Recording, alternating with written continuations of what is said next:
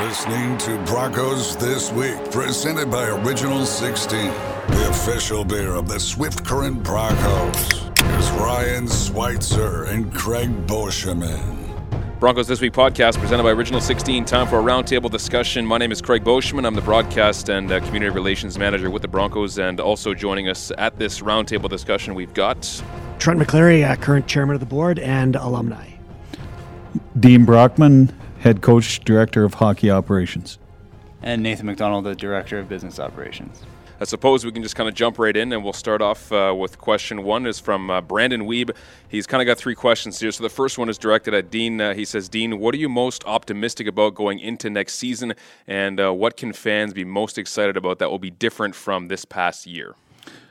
Well, thanks for your question, Brandon. I think what I'm most optimistic about is we're finally going to be a young team. And when I say young, we potentially can have 2 to 3 16-year-olds in our lineup, 2 to 3 17-year-olds in our lineup. I think those guys are the foundation for our future, and I think that's really exciting because when you can have guys that are drafted and are in your lineup on a regular basis, you can build the team and start constructing the team and having your culture set in a certain way. So those things are exciting, and different from last year is the fact that we're going to be younger, right? And I think that's important as you go through the rebuild or the reset phase. You have to have young players in your lineup, and you have to have young, high-end players in your lineup. The second question from Brandon is directed at Nathan. He says, what is being done to enhance the Broncos' appeal online? Yeah, this is, again, thank you, Brandon, for your questions. This is a good question. One of the issues that I noticed when I took over, there was sort of a disregard for consistency when it came to branding across all of our communications and all of our platforms and in our marketing. So we've just started working with an agency, actually, going back into January, with the goals being on the formation of creating branding standards and sort of a style guide, if you will. But this process does take some time because we want to make sure that we're doing it right. It's something that we want to invest the right amount of time and energy into. So I think it's going to go a long ways to making sure that we're having a nice unified look across all of our platforms and all of our communication and marketing. So looking forward to seeing the results of that, but I'm not quite sure exactly when it'll come through and when you'll be able to see the benefit of it, but hopefully it's through this offseason. Brandon Weeb's third question is kind of direct to anybody who feels like answering. It looks like Dean wants to jump in. So the question is, are we hoping that the season is going to start on time this fall, and are we planning for the possibility of a delayed start to 2020-21? Well, Brandon, your question, is really tough to answer, especially what's going on in the world today. But we're planning business as usual. The draft will be a little bit early, April 22nd. In these situations, you're going to have Plan A, Plan B, and Plan C. Plan A is for the season to start on time.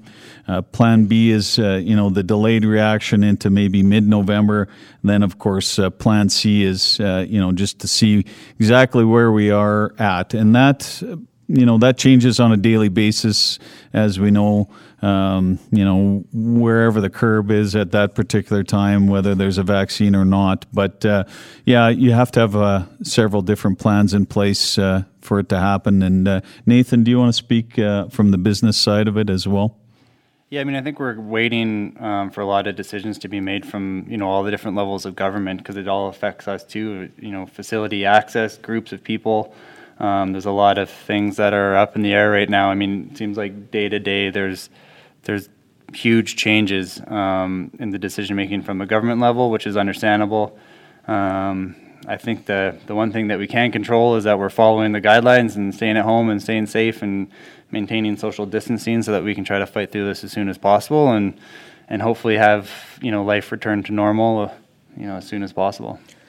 So thanks, Brandon Weeb, for those three questions. The next set of questions comes from Chuck Audette. Looks like they're mostly hockey related. So the first part is, considering the extensive rebuild you inherited, do you consider you are where you thought you would be heading into year 3, and what are the expectations for the upcoming year? Yeah, I think, thanks again for your questions, Chuck. I think, being in year 3, where are we?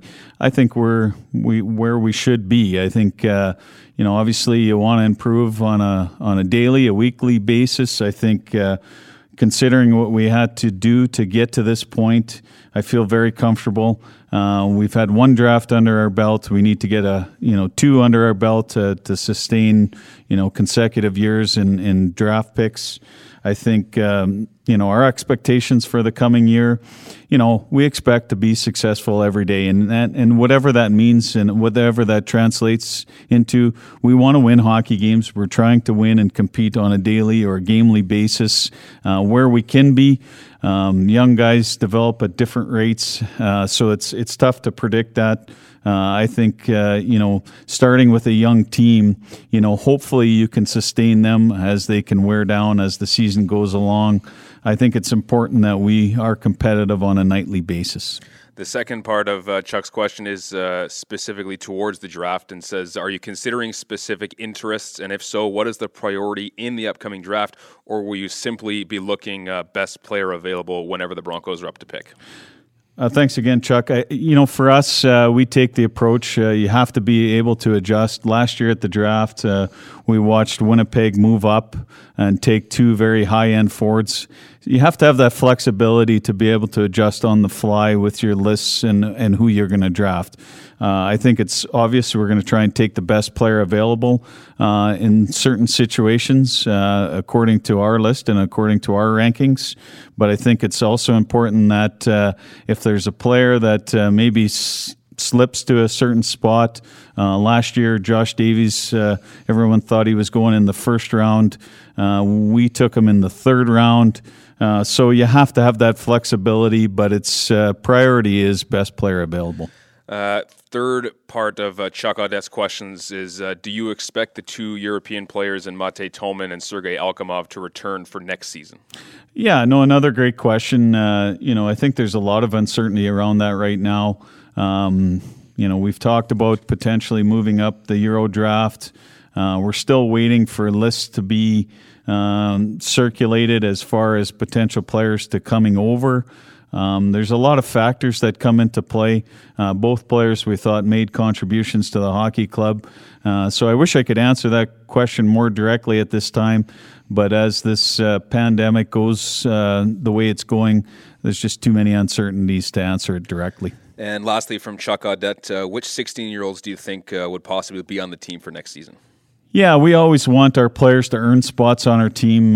We know that Josh Davies had a big preseason, and we expect him to earn a spot. And Matthew Ward is another player that we expect to come in and earn his stripes. On the back end, we feel there's a couple of players that can come in and play. We just have to, when we're constructing our roster throughout the summertime, we have to make sure that we know which players are ready. And if, fall training camp will dictate if there's more than those two or not. Big thanks to Chuck Audette for his questions towards Dean Brockman. The next set comes from Larry Jensen. Says, does the organization have a plan in place to improve the team's defensive core with all the apparent draft picks this year? Is the team prepared to use some of this draft currency to trade for some more experienced and talented defenders? Well, thanks, Larry, for the question. Defensemen are really hard to trade for. There's not a surplus of them anywhere. We are always trying to improve our team, whether it's through trades for draft picks or using them. I believe the best place to get your defensemen is through the draft, and we have to do a great job in drafting them. The currency for really good defensemen is usually 1.5 to 2 times what a forward would be. So you have to make those calculated decisions at the time. And, certainly we had a couple of young guys I thought came into the fold and played pretty well, and their maturity should help us be better on the back end. But we don't plan to have a one-hit wonder. And what I mean by that is trading a high draft pick for a player that could potentially only play for you one season. So, we'll make those calculated moves, and obviously we do want to improve in every area, and we'll do it if the price is right. Big thank you to Larry Jensen for that question. Next is from Dwayne Smith. Says, I'm not a Habscheid fan, but look at the year he had after winning the WHL championship with the Prince Albert Raiders and losing so many players just like we did. We haven't recovered in 2 years, and he did in the year following. Why do you think that is? Well, I'm going to start with, it's a great question from Dwayne. I think it's important for people to understand how the championship teams were built. And when I say that, the Swift Current Broncos did it a certain way and the Prince Albert Raiders did it another way. And they were both successful. So when Swift Current built theirs, they had an older roster consisting of, 19-year-olds that were in their prime. Prince Albert, balanced out their attack with, certainly 19-year-olds, 18-year-olds, 17-year-olds, and even 16-year-olds. So contributions, from Prince Albert's team to Swift Current's team, they came, Prince Albert's team, had a lot of contributions from every age group. Swift Current was built on 19 and 20-year-olds, which is important, especially in this league. So I think the differences are the price tags as well that were given up. In the year that Swift Current won the championship, there certainly was a lot of commodities moved around, for certain pieces.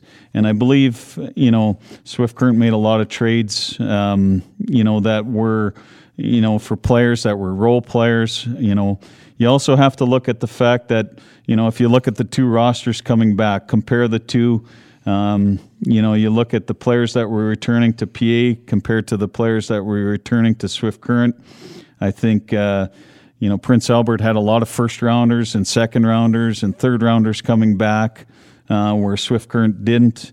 There's a lot of variables to that. Unfortunately, we didn't get any of those 19-year-olds back that we could use as commodities to trade to quicken the rebuild. I think the rules had changed as well, where you have to build through the draft rather than trade for prospects. There's a lot of factors that come into play, but that's where maybe Trent, you can help me out with this question as well. Yeah, well, actually, you weren't even here for that team, so it's tough for you to answer. But I know for us as a board, we made the commitment to go all in that year.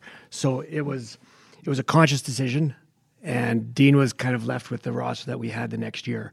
But you just look at the amount of trades that we did make, and not just for players, but for draft picks.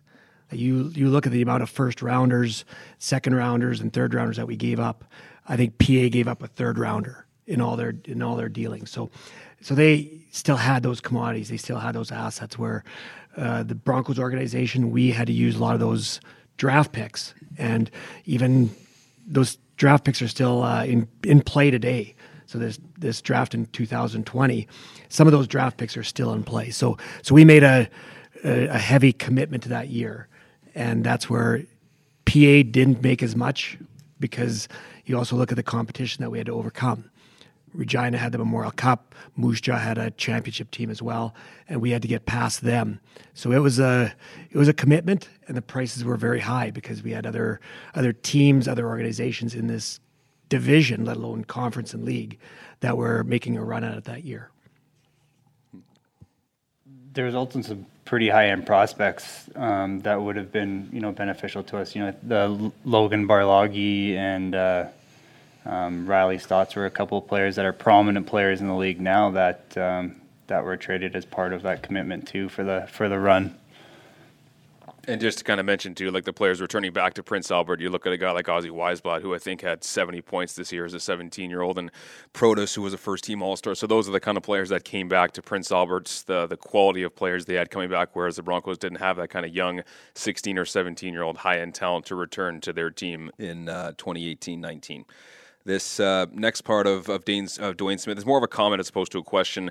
Sounds like it's more on the business side. It says, you've been told by many fans that the music is played too loud, but you seem to think it attracts fans and that you aren't listening. Look at your audience and the age of people. They don't want to be blasted out. They want to visit. I've been a season ticket holder for 20 plus years, and my guest says that we should cancel because of the music. Yeah, and again, I appreciate comments like this. Having constructive criticism, something that we always welcome. We always want to get better. And we actually, we received this comment back in October. We had 2 or 3 emails from this group of folks that are in Section C and D that have issues with the sound levels. They asked, that they be, sort of as a compromise, that they lowered at intermission so that they could visit and chat. We heard their concern, and we said we tried out, and we did that. And we actually kept that in place for the rest of the season. We received some positive feedback from some of those in this group. Now, the odd time, it went up or down for whatever reason. But for the most part, the levels didn't really change since we implemented that change. And so all I can really say that, we intend to keep the intermission volumes down next year to try to help out with this. But, this comment kind of does bring up a good point, sort of on the different demographics of all of our fans. And, how we should be focused on one group versus the other group. It's challenging. We have a really diverse fan base. They have very different entertainment standards, and we have to ensure that we're engaging and entertaining, all of them and understanding what they need. But with all that diversity, it makes it really challenging, and it's a balancing act. So we want to, while we want our fans that have been loyal supporters to feel comfortable, we also want to ensure that our fans from newer generations also enjoy the experience and become the next wave of loyal supporters that are with the club for many years as well. And so to do this, our league and teams, we look at best practices around the world and try to help understand, not only how to compete with other possible outings that people might have, but also how to compete with things like Netflix and video games. And so we look to, the leagues that are doing this the best. And, one of the best examples right now is the National Lacrosse League, and teams like the Saskatchewan Rush, but also like NHL teams like the Vegas Golden Knights that are pushing the boundaries of having, a slightly, louder, sort of more party atmospheres. And they're the ones that are really successfully bridging the gaps with those younger generations. And so I know that, our market's certainly different than, what you'd get in Las Vegas. We need to be willing to try to have some new approaches and new activities that take the inspiration from these organizations that are growing their ticket bases across all of their demographics. So, this year we looked at nights like the tailgate party night, where we had DJ Toli T come in, and retro night, where we try to set up or sort of step up the atmosphere at the game. And we received a lot of really good feedback from those younger demographics, and to me it was a strong indication of that we need to keep looking at innovating and hosting nights like this once in a while, and certainly not saying that we're going to be doing it all the time, but we don't want to shy away from innovating our in-game experience. So it's sort of a long-winded answer, but there needs to be some kind of balance when considering things like music and activities on game day, and it's we're not always going to be perfect, but we're certainly trying to make sure that we're sustainable long term. Yeah, and then thanks for that, Nate. The other thing too, from a board's perspective, we are a community-owned team. We are community-run and managed, and we all have stakes in the game. So, Dwayne, we thank you very much for your comments and questions. And please, if there are comments like that, and we can't make changes unless we know what people are thinking and feeling. So we welcome these comments, we welcome these suggestions, and like Nate said, we have a lot of different demographics that we're all trying to successfully go to games. So we'll do our best, and we'll try to make the experience better for everyone in the future. Okay, so thank you to Dwayne Smith for those 2 questions and comments. The next one comes from Bert Grutzner. He says, I believe some of the fan frustration comes from a lack of understanding on how the rebuild is set to move forward on a year-to-year basis. Is there a Rebuild for Dummies version that you could provide to give those that are frustrated a better understanding of the team's direction and year-over-year goals? Well, I'll start with that. I've been on the board for, I think about 13 years right now, and that's probably one of the biggest faults, I think, going through this from a board perspective is we didn't probably get out in front soon enough with the communication with the fans. I know when I got on the board, it was quote unquote the old boys club, and the board was this hidden secret society. Well, it's not. Believe me, we have a fairly young board, and it's been almost completely turned over since I first got on there. And that's one of the things that we're trying to do more of, and hence this town hall show that we're going to try to get out. There's no secrets. There's no old boys club anymore. We're all members of the community, and we all do it for free. There's no paychecks. There's no agenda on the line for any of us board members. But probably one of our biggest lack was just sitting back and letting the director of hockey operations or director of business operations just manage it. And that's where going forward, we're going to be a lot more present and help out with things like this, because unfortunately we kind of threw Dean into the fire. We had a championship year in 18, and then moved pretty much into a reset. And how long will that take? It's hard to say. And is there a rebuild for dummies book? I wish there was, but there isn't. And we are feeling this out year by year, game by game, week by week. But we are going to build to the draft. And that's the only way you can build nowadays. After 2018, there were some rule changes about trading 16 and 17-year-old kids, both for the teams that are going for it and also for the teams that are rebuilding. So it's a real disincentive now to do what we did in 2018 to make a championship team. But going forward, we have to build to the draft. And we've all recognized that, and we were trying to do it in the past. And we had a lot of years where we were very somewhat vanilla. We'd be in the 6th or 7th playoff spot, and we might make a trade or two to get to the playoffs or maybe try to get to the second round. And then we made a conscious decision as a board to go for it in 2017-18, and it worked. It was great. It was a lot of fun. And now we're paying the consequence to that. And we just go back a couple of questions and about the comparison between Prince Albert and Swift Current. Well, we went all in. Like we made a very high price to commit to go in, and we're paying for it now. And the tough thing is we didn't get a lot of assets back, like even a Heponiemi. Well, he was supposed to come back as a 19-year-old. He didn't. He went to play in Finland as a pro.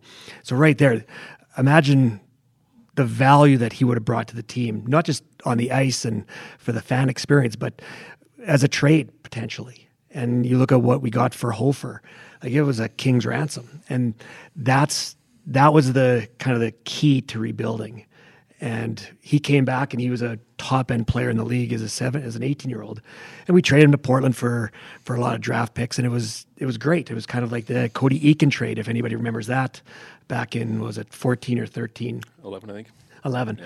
And I think there's still players in play with that trade, just the way the draft picks get traded around and things like that. But so there's really no like concrete roadmap of a rebuild, because you're always drafting. You're dealing with 14, 15-year-old players and 16-year-olds and 17-year-olds and girlfriends and so many different variables. But as a board, we need to communicate better that this is a rebuild, a reset, but also we're starting to finally see the assets that the Brockman era is going to start developing with the 16 and 17-year-olds. And before that, it was really kind of maybe a patchwork, trying to find players because we didn't have any draft picks. And that's what we tried to acquire when we made some of the deals for the Minulans and for the Hofers and players like that came back, and the Kings. And so we're really now all of a sudden into the Brockman era, but now we're finally going to start seeing some of the players. And it's nothing against any of the other players, but we didn't have a lot of stock in the shelves, so to speak. And going forward, now we're going to start seeing the fruits of the draft picks, and that's how you build through this league. And we're looking at a sustainable model, more so like the Prince Alberts, where they won a championship and they had 16-year-olds and 17-year-olds contributing. And that's, unfortunately, we didn't have that in 2008. And like our 19 and 20-year-olds were fabulous. And that's where we had to make a decision. Are we buyers or sellers at the deadline? Because you can't let a Godin or a Steenbergen or a Heponiemi just mature and leave the league without a championship or any other asset. So it was really decisions that the board made. And now we get to see some of the fruits of the Brockman era.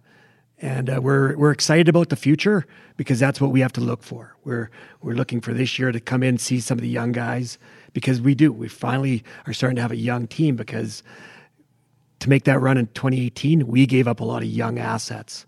And you see the Stotts and the Barlogis of the world having success. Well, those were Bronco players. And we had to give them up for the championship team in 2018. And they're 18 and 19 this year.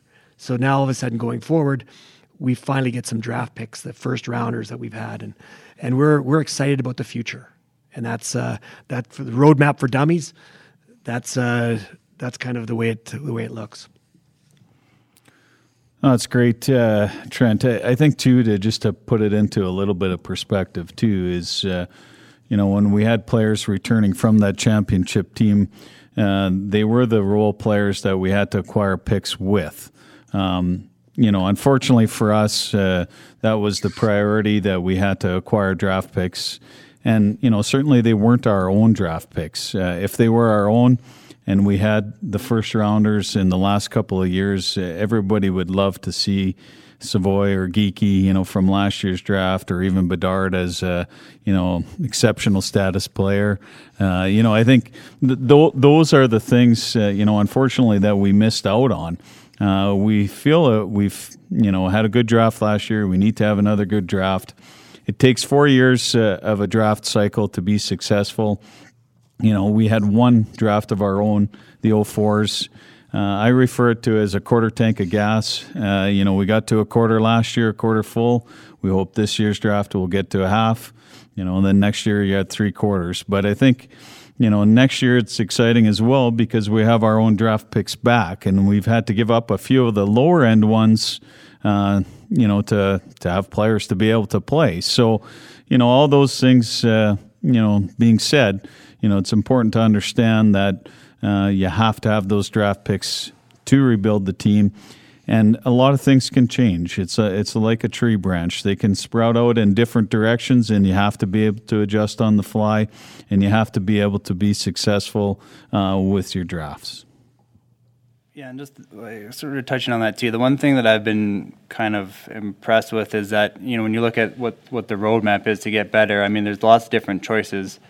But the path that we've taken and Dean's done a really good job with is the one for long-term sustainability. It's not one where we're trying to get really good right away and then fall off the map later. It's something that he's really looking out for what's best for this organization and what's best for this team long-term. And we've worked closely together now for a couple of years, and I think that I really appreciate that mindset, because from the business side, I mean that's important. Our mission is long-term sustainability, and the decision-making has been made with that in mind, which is, something that I'm, grateful for. So.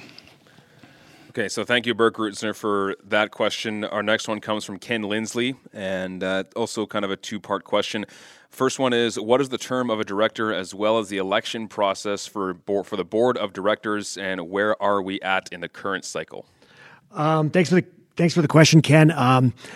Right off the bat, the directors' terms are all 3 years.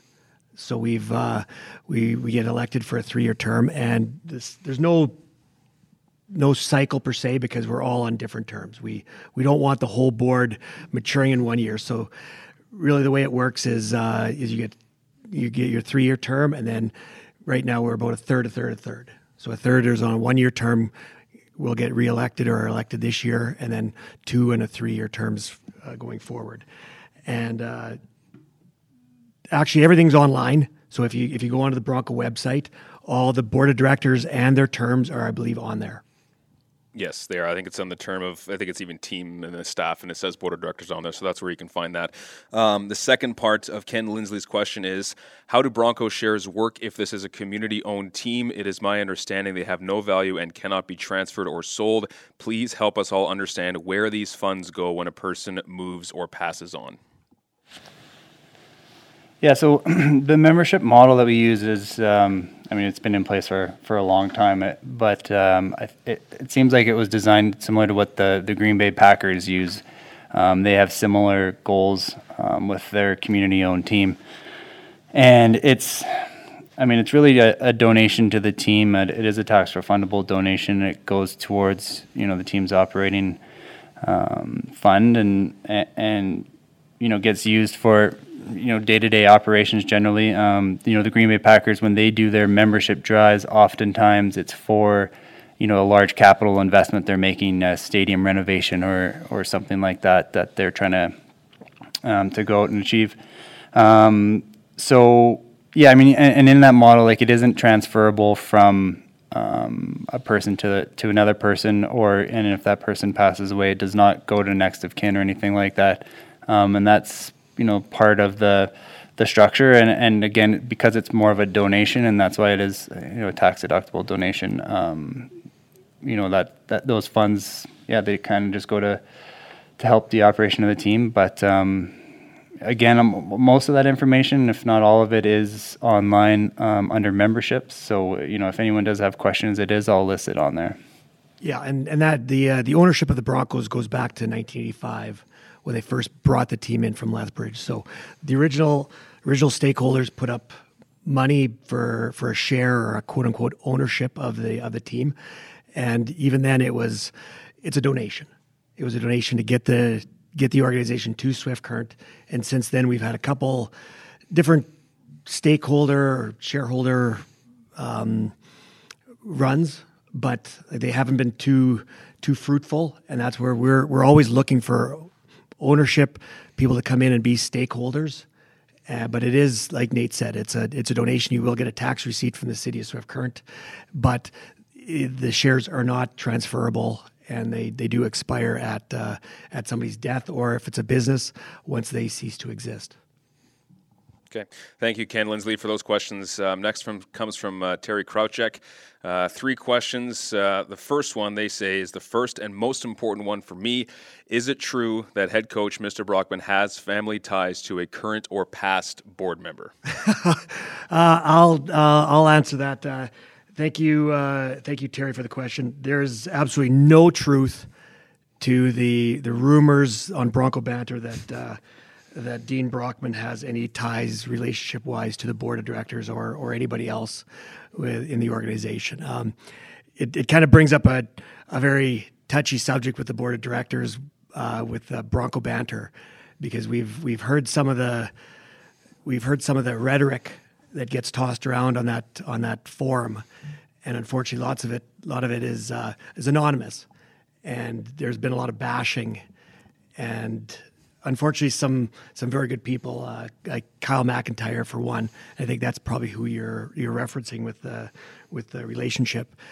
It's completely unfair, completely unfounded on some of the comments that are made on that website. And we love talking about hockey. I love the Broncos.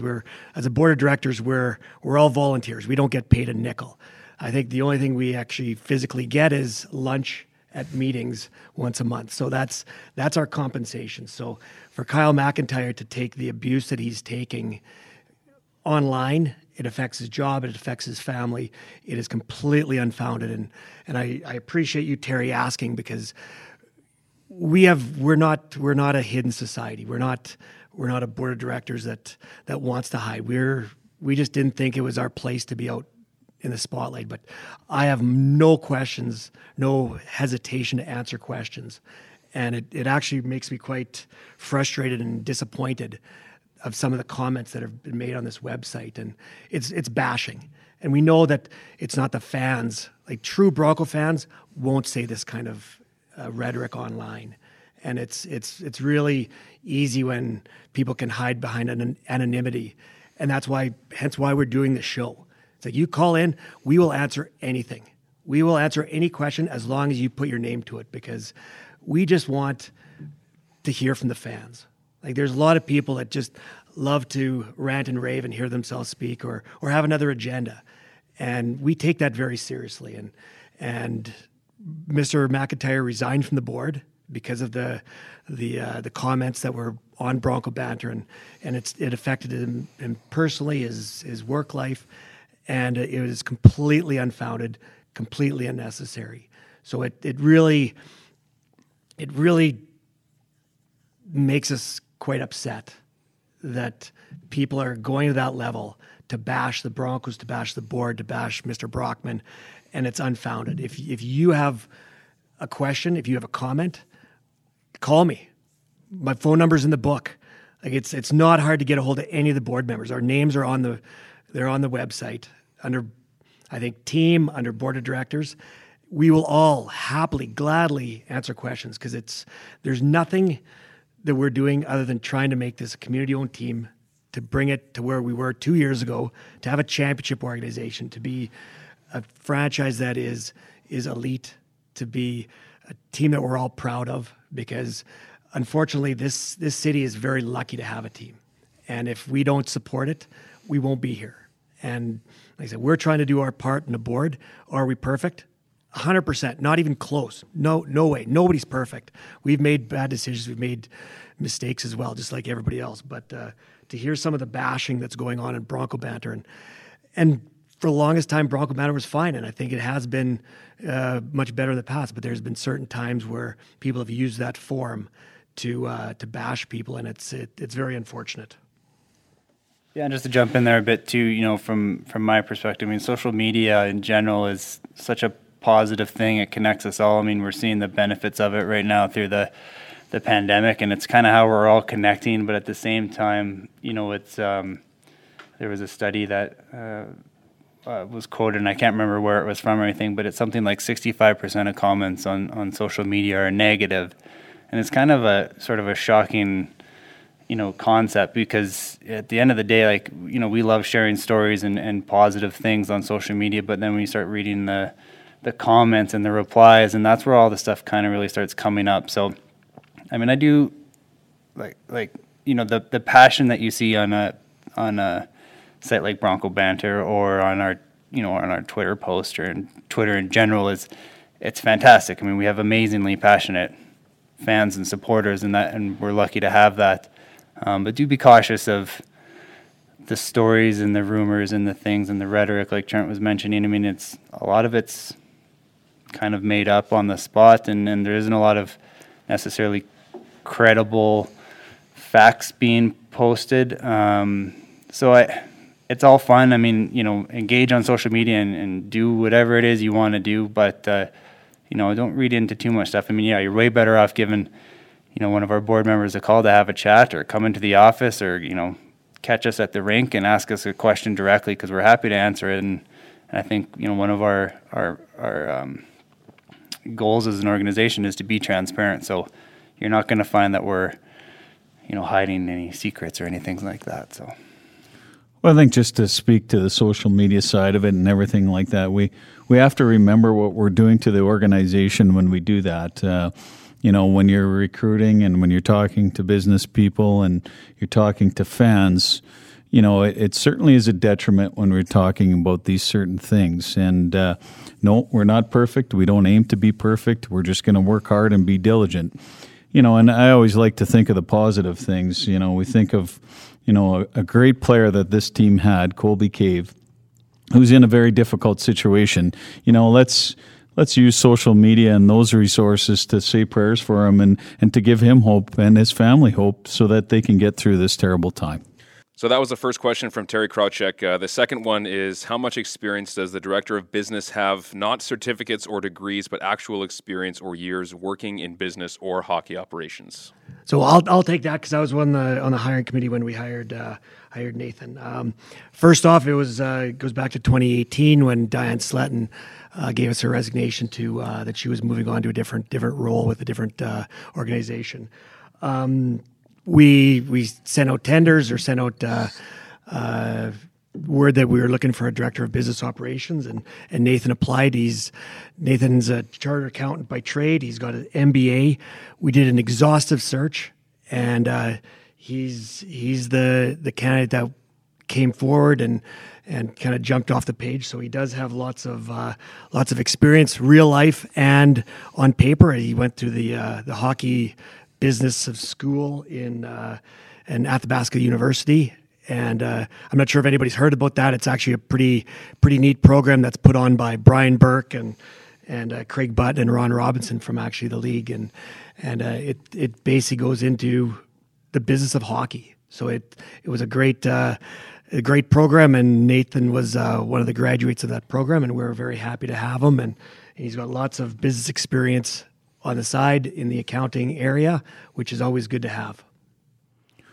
Well, I think for me with Nathan, the one thing that impresses me about Nathan is, is always his care and concern and always worry about the franchise first. And when we talk about franchise first, both of us are committed to making this sustainable. And if the business side can work with the hockey side as well as it has in the last couple of years, we're certainly going to be, long-term successful. And that's the key thing.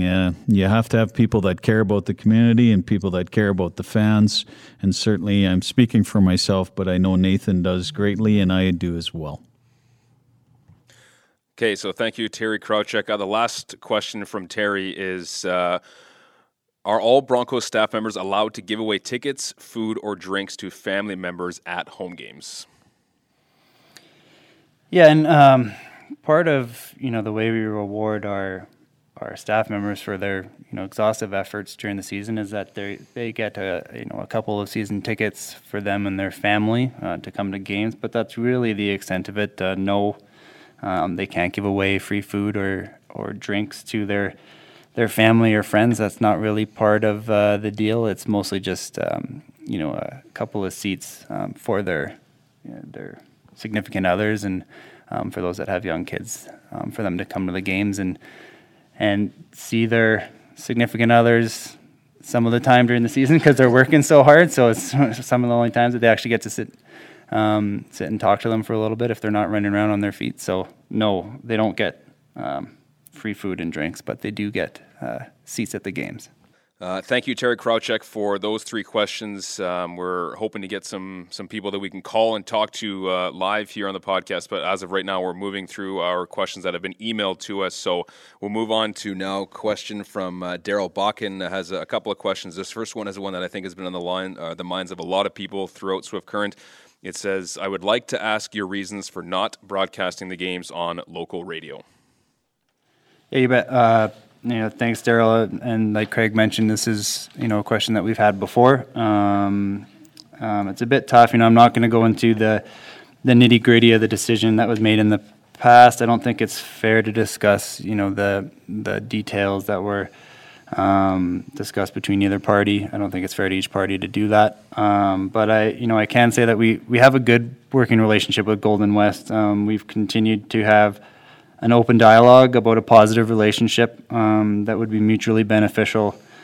And so I hope we continue to progress towards something that accomplishes the goals of both parties. But I know both parties are only wanting to move forward if it makes sense for both sides and it's something that's constructive for the future. So that's really all I'll go into on that part right now. But thanks for the question.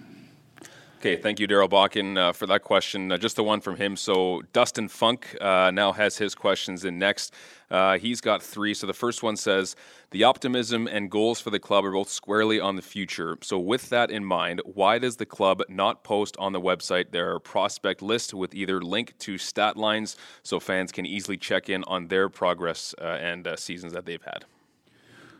Well, thanks for the question, Dustin. I think there's a couple factors that go into that, to be honest with you. I do believe that we do on our podcast, we do have a prospect watch on there as well as we do on the website. We have all our draft picks on there. I think there's a competitive advantage also to not having your 50-man list out there. I think, to be honest with you, sometimes that can change rapidly and it can go in different directions depending where you're at with things. We don't. There's a lot of factors that come into play when you drop a player off your list because of the fact that you need to contact the family and you need to discuss the reasons why they're being dropped. So it's important that we do understand who our potential players are in the future. I think they're only potential on paper as well because there's a development curve that can happen throughout their season as they mature and grow. Yeah, and as Dean mentioned, I mean, we want to cover some of our key prospects and get people excited for the future. And I know Craig's recently been doing some good writing about the prospects, and Crescent Point Down the Pipeline segment on the podcast gets into pretty good depth with a lot of the players that we've drafted. And Craig and Swites do a good job of getting into details with them and trying to introduce our fans to their personality and their character and their story. So that's one of the ways that we try to keep fans engaged with some of the younger prospects that are up and coming. Yeah, and I'd also like to jump into that question. Also from both as a hockey parent of having a son at the level or the age to be potentially playing in the Western Hockey League, and also as a player, it's really difficult. Because especially for the transactions, and that's kind of the next part of the question, is transactions. And it's really hard when you're dealing with 14 and 15-year-old kids and their emotional state. And it's hard sometimes because it's not always a happy story. Like there's lots of kids that unfortunately will be on our list that won't make it. And it's also dealing with them. So it's always fun to talk about the good scenarios. It's like, oh yeah, we listed him, he played with the team the next year, but there's also 3 kids that he jumped over, and we have to make a conversation with them that we're going to reassign them or things like that. So especially with the transactions, you look in September, well, kids don't make the team until the end of September, yet kids are getting reassigned on a regular basis. And for all those transactions to be out there, it's really hard. So there's no secrets. We're not trying to hold anything back, but there's a lot of young kids that we're dealing with that we don't want to have their name splashed across the media screen that they've just been reassigned. I don't think that's fair, and I don't think that that's a way to do business. Okay, so thank you, Dustin Funk, for that question. The second part of his question is more of a business decision, I think, here. It says, any chance the road package of WHL Live, or whatever it may be called in the future, can be added to the season ticket packages? Yeah, great question, Dustin. I hope so. I hope there's a framework that allows us to do so. It's something that we looked at last year, and I think it's been done in the past. But the way the program worked, it didn't make much economical sense as sort of one way or the other. Fans would have to cover the cost of it. But going forward, the league's exploring some options, and hopefully we'll be able to offer fans some sort of offer as it relates to the road game broadcast. But we're waiting for progress to be made on this at the league level first. And at this point, I honestly don't have too much detail on what it will look like going forward. But, I think it's something that we'd love to be able to offer to fans if it makes sense for fans and for the organization. So thank you, Dustin Funk, for those 2 questions. Our next one comes from Terry Ridley. It's a question here. It says, most of us long-term season ticket holders realized the consequences of the 2018 championship run and knew it was going to be a longer rebuild than we would have liked. That being said, I think the trades we made for players and draft picks was good, and I'm excited. I do believe that the players tried their best this past year, but I believe they needed more on-ice system training and maybe more time in the training room. I found our conditioning may have been an issue. We seem to run out of steam in the third period of most games. So more of a comment as opposed to a question, but Dean, just your thoughts. Yeah, thanks, Terry. I appreciate the question. I think, with the construction of our roster being, what it is, we obviously lack the high-end talent or the difference makers in the games that can set the tone or change the complexion of the game. When you're up against it, or when you have younger players playing against more experienced players or NHL players for the next year, it can be a battle, and it's a very tough go. So certainly, we definitely lacked, the difference makers in our lineup, which are usually the first round picks or the second round picks. Some of those guys, and it's hard to sustain or maintain through 3 periods if you're always chasing. And it's just kind of the roster where it's at this particular time. And certainly, the difference makers weren't there for us to kind of set the tone or hold the structure of the game plan in place at all times. So, yeah, it's a great question. And, we'll certainly, as time goes by, we'll certainly work on those things more diligently as well. The second part of Terry Ridley's comments, again, more of a comment as opposed to a question, but regarding the concession, it says, any food I did have at the games was very good. The common concern was the excessive waiting time for getting food. Fans want to get the food and get back to the seats to watch the game, and I believe a lot of fans got frustrated at missing parts of the game while waiting for their food. Yeah, it's a good commentary. It's something that I've, we certainly heard a little bit of concern from the fans, certainly at the start of the season. When, in the early parts of the season, the concession was establishing a whole new staff, and there was a learning curve that they had to go through. There's a balance between fans wanting fresh, quality food and quick food. And the first half of the season, I have, I'll be totally honest, there was some concern with that. But we did see improvement through the latter half of the year. And I certainly didn't have the same amount of comments. Some of the people that I talked to were still considering the situation at the start of the year as the standard that the concession had set. But the last third or last quarter of the season or so, we reconfigured the lineups and the menus to allow people to line up based on what they wanted. So there was a line for quick pop and snacks, another one for regular hot food, and then another lineup for specialty items, so that you can make the choice as to whether you wanted to get something quick and easy, or if you wanted to wait for something a little bit better. And I think that actually helped out quite a bit. I certainly didn't see much of the same problems for that latter part of the year.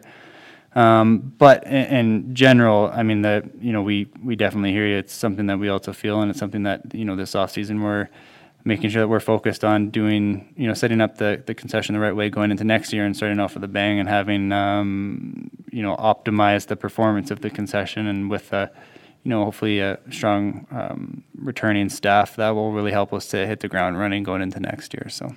All right, well, that was all the emailed questions we got in. Unfortunately, didn't get any phone line questions, but of course appreciate everyone who sent in their questions, and hopefully we're able to provide some important answers to those questions throughout this. Just some final thoughts here. I guess, Trent, we'll kind of start with you and just your final message to anyone who may have listened. Well, I just want to, first of all, thank everyone for the email questions that they sent in. My final thought would be especially speaking from the board of director's perspective, we work for the community. Like, we work for this franchise. We're all volunteers. We want this franchise to be where we were 2 years ago, and not that this is a bad franchise even right now. We're at a stage now where we are rebuilding. There was a reset. There was a championship season 2 years ago, our third ever, and we're excited for the future. And if you have any comments, if you have any questions, if you have anything that you want to know, we're available. Like, the board of directors list is on the website. Find us. We're not hiding. We don't have a secret society of any way, shape, or form. So bring anything forward. Like I said, we're here. It's a voluntary position. We have motion on the board of directors so that there are board of directors coming on and coming off. If you want anything, let us know. Like I said, we're not hard to find. We're at most, if not all, the Bronco games. So we appreciate the fans. We want to get more fans in the building, because if we don't, unfortunately, this team will not survive. And that's the message. It's like, it's your team, the community, the Southwest Saskatchewan, and we have great partners in different communities around the Shaunavons, the Webbs, the Cabrys of the world, and this is your team. Please support it. If you have any questions, by all means, give us a shout. Yeah, that was great, Trent. I think, personally, Swift Current is a very passionate place about their hockey team, and that's what I love about it. I think the passion of the fans, make the hockey experience that much better. And I just want to thank all the fans that attend our games and that took the time to email us, and, but a special thanks to all the people that volunteer their time, our billets, our corporate supporters, people that, took the time to ask questions, and that vast interest in the hockey team. I think, without that interest and that support, again, we don't exist. Yeah, I mean, I'll just cap it off by, reiterating the thanks to our fan base. I mean, it is, like everyone around the table here has said, it is a passionate group, and we're lucky to have fans that really care about hockey. It's a unique market like that. I think we're trying to, like we've said before, build a sustainable future, something that's going to carry on for many years to come, and build on that uniqueness of our market and create. My favorite word in sports is tribalism, where we're all supporting the club and extremely passionate and love the club. So just again wanted to say thanks, going into these very uncertain times. Looking into next year, obviously a lot of folks and a lot of businesses have been negatively impacted, and I truly hope that everyone is able to do what they need to get through and stay safe, and look forward to hopefully being able to celebrate as a community as soon as possible, and jump into that rink and be loud and interact less than 6 feet apart, and have some fun. So thanks everyone for their questions, and look to see you guys around the rink. You've been listening to Broncos This Week, presented by Original 16.